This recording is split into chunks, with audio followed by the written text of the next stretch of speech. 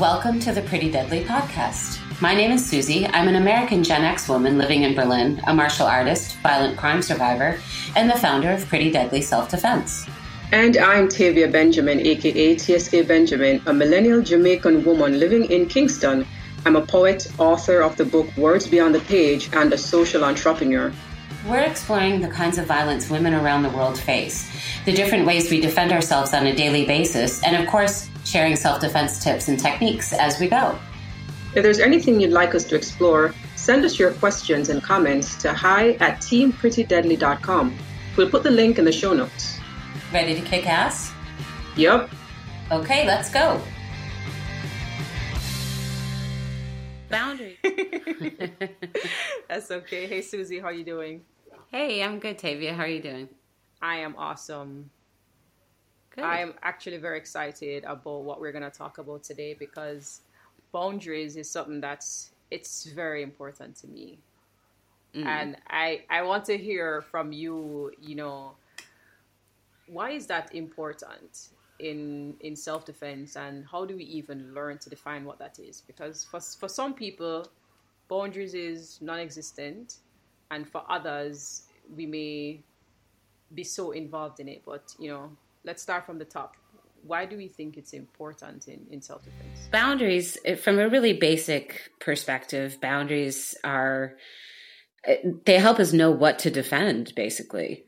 Right? I mean, if you think about it in terms of countries and wars, there's borders. So when one country invades another country, the other country's borders or boundaries, and therefore the country that's been invaded has a right to defend itself.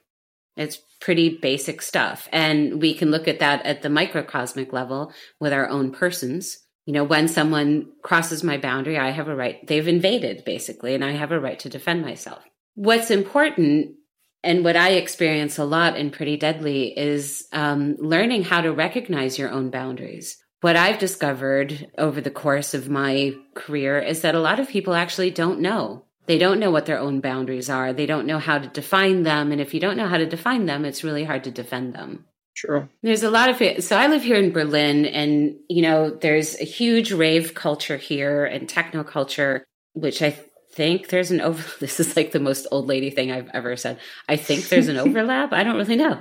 I have no idea. These aren't my worlds, but I do know that there's a lot of sex clubs, and they're very open about a variety of sexual practices here and very accepting, and all of that is great and good and wonderful, and it's vibrant, and the world is a varied and fantastic place because of it. Some of these worlds, like rave culture and sex club culture and possibly techno culture, pride themselves on not having boundaries. We're all one, we're all just one big organism, family, whatever, and we should all be able to simply move with each other and in and out of each other's lives and boundaries and bodies and whatever.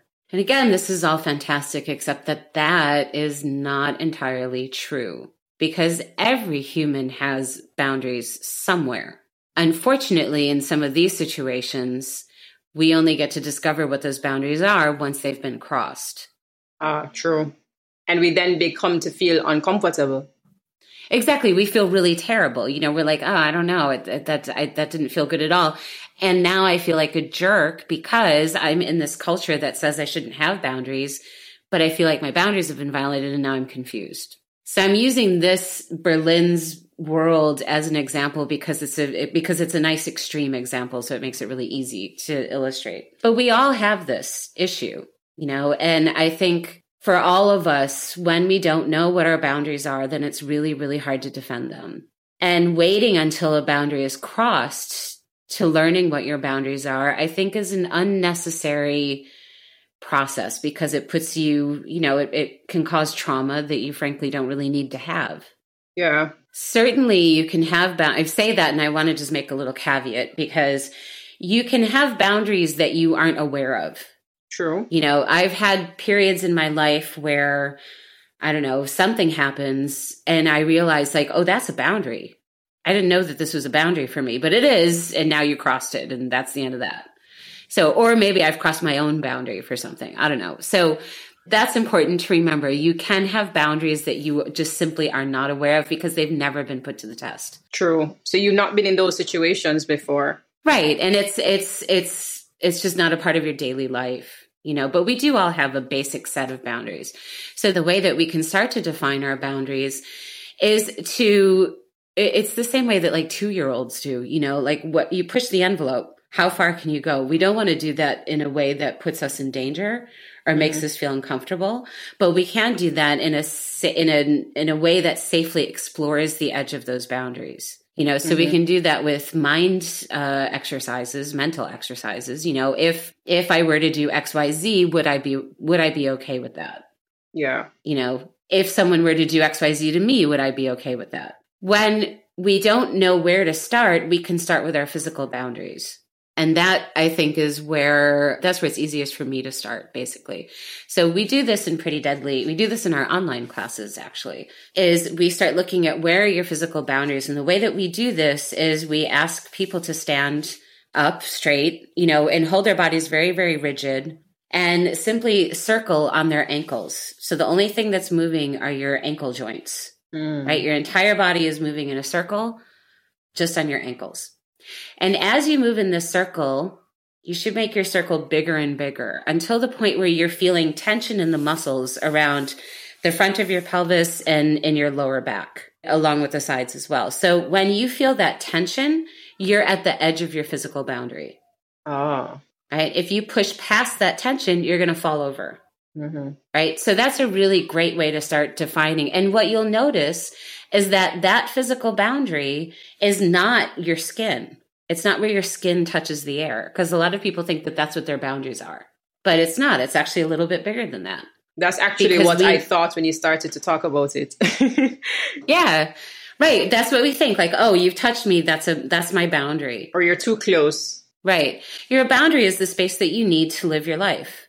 Right. And there's things that we need to do physically in order to stay alive. Right. We need to drink, water. We need to eat food. We need to exercise, and we need to sleep. We need to move our bodies in order to do these things. So it's the space we need to live our lives. It's the space we need to stay alive. Right. Everything else is a bonus.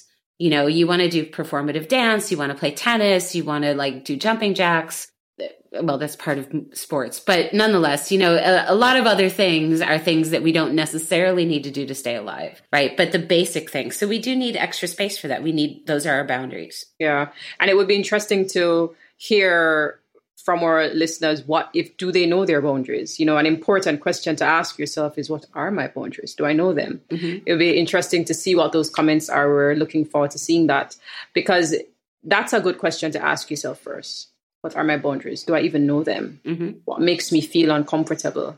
And once we've identified it, as you would have said, it's important to understand why it's important for me to uphold this. I can tell you what my boundary is, but then when you cross it, I say nothing. Is it really a boundary? Or, how do we handle that when we've stated our boundaries and our boundaries people keep going across them? Well, there's a couple of things to remember here. One is boundaries are fluid, right? So the boundaries that I have with my partner are different than the boundaries I have with a complete stranger. Good point. So oftentimes when we're thinking in today's world about boundaries and our personal boundaries, we tend to think of them as very rigid things. And I've had confrontations with people who say, well, these are my boundaries.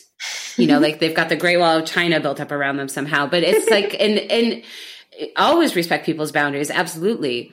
But they're not rigid. And they can change. And they can change over time, right? A boundary you had today can change next week. Exactly. And all of these things are fine and normal, and that those are all part of the way that we live in the world, right? So, but when we have someone who violates our boundaries and we don't actually do anything about it, we also want to look at what's happening around that situation.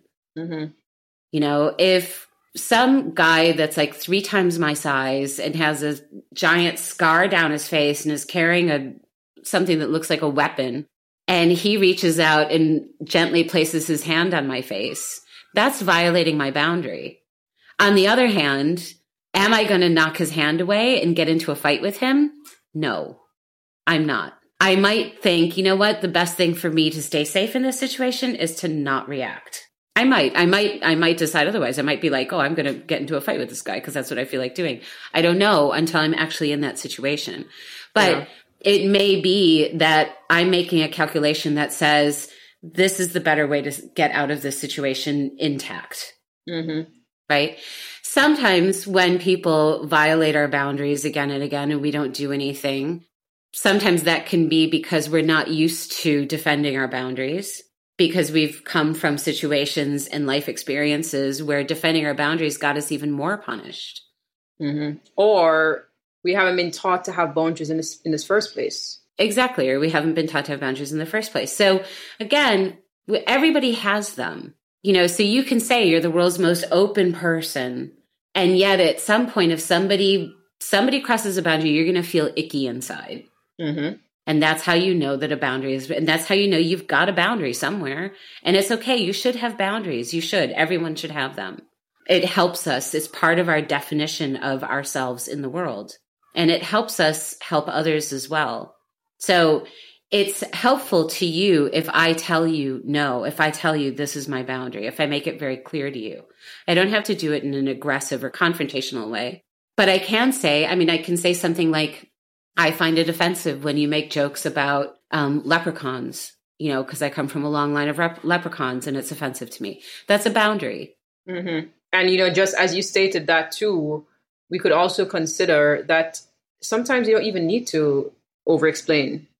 You know, exactly. You just keep it simple. You state what your boundary is, you communicate it, and you state why it's important to you. Mm-hmm. And that's enough. That's sufficient for you to expect someone to respect it. Exactly. But we also want to remember that choosing to respond in a physical way in defense is always a last resort. And it's often not even a choice. So when someone's coming towards me and I say, hey, stop right there, right? And they don't stop, they keep coming. I might say it again and I might say it louder. Hey, stop, don't, right? I'm saying it louder because maybe I'm starting to get a bit panicked, but I'm also saying it louder because maybe they didn't hear me the first time. I'm giving them the benefit of the doubt, right? Maybe they keep coming anyway. So they're clearly just ignoring everything I'm saying. Maybe they come really close and I think, okay, now what are they going to do? And then I wait to react because I don't know what the best reaction is until the full violation has been made. I don't mean full in the sense of like rape. I mean, you know, have you actually made contact? Mm-hmm. Right. And again, that can be different for everyone. I'll tell a very quick story. I was on the subway here in Berlin and this man sat down next to me. The whole car was empty. And this guy just sat next to me and he pressed his leg up against mine. And at first I thought, is he just manspreading? But then when I moved, he kept his leg glued to mine. And I was like, oh, okay, I see. He's just being a creep. Mm-hmm. Or not just being a creep, he's being a creep. I was looking out the window, which was just the dark tunnel. But the thing is there's a reflection, so I could actually see what he was doing. And I was thinking, okay, so he's definitely creeping on me. And at some point, if it escalates, I'm going to react. I have no idea what I'm going to do. I'm pretty excited about it, I have to tell you, because I don't really get to use my martial arts out in the wild very often. So I'm thinking, great. You know, try something, I'll finish you. Yes, I'm really excited to see what's going to come out of my body because I don't know. I have a lot of tools. I never get to use them. I do in the dojo, but not in real life. I'm really excited about this situation.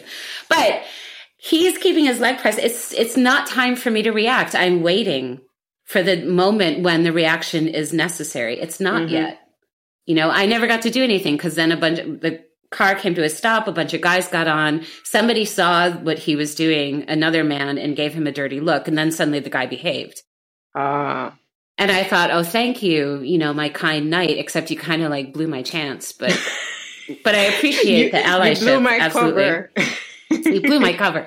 But I do appreciate the allyship. So a lot of times we kind of wait, you know, it's like, you know, you don't necessarily move right away because it's not the right moment. Mm-hmm. And if you move too soon, if I had reacted to that guy too soon, then that may have gone in the wrong direction. Him just pressing his leg up against mine wasn't enough it's something he could have easily turned around into a gaslighting situation. Mm-hmm. Right. Sure. And it wasn't enough for me to actually do whatever I was going to do, punch him or put him in a lock or whatever, so I had to wait, are you going to keep pushing it? When are you going to get to that point? And I won't know when you're at that point until that feeling comes up inside of me. So what I'm really doing is I'm monitoring my feeling. When it gets there, I know something's going to come out. It's like a line in a poem I wrote that said, timing isn't everything. It just means everything. Yeah, exactly. Beautifully said. Pretty Deadly Self-Defense is a self-defense program based in Berlin, but with coaches and trainers in a growing number of cities in Europe and around the world. If you want to join us, just to take a course, or to become a coach, a trainer, or even offer Pretty Deadly in your school or studio, let us know through our website at prettydeadlyselfdefense.com or find us through our app. Just search for Pretty Deadly Self-Defense in your favorite app store and download for free. And remember that all of our paid programs fund our volunteer work. So when you empower yourself, you're actually empowering another woman too. Thanks for being here. I'm Susie Colick, and you've been listening to the Pretty Deadly Podcast. See you next week.